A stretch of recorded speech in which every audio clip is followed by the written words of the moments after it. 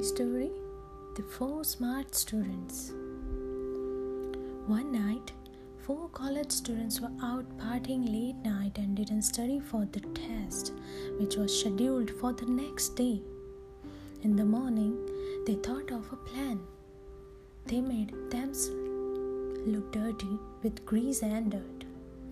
Then they went to the dean and said that they had gone out to a wedding last night, and on their way back the tire of their car burst and they had to push the car all the way back.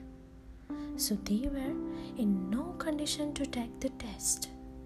The dean thought for a minute and said they can have the retest after 3 days.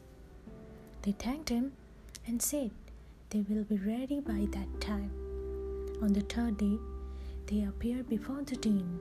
The dean said that as this was a special condition test, all four were required to sit in separate classrooms for the test. They all agreed as they had prepared well in the last 3 days.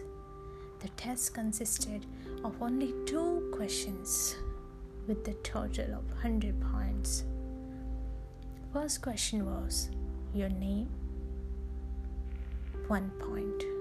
Second question, which tire burst? 99 points. Options: A. Front left, B. Front right, C. Back left, D. Back right. Moral of the story: take responsibility or you will learn your lesson. Be happy.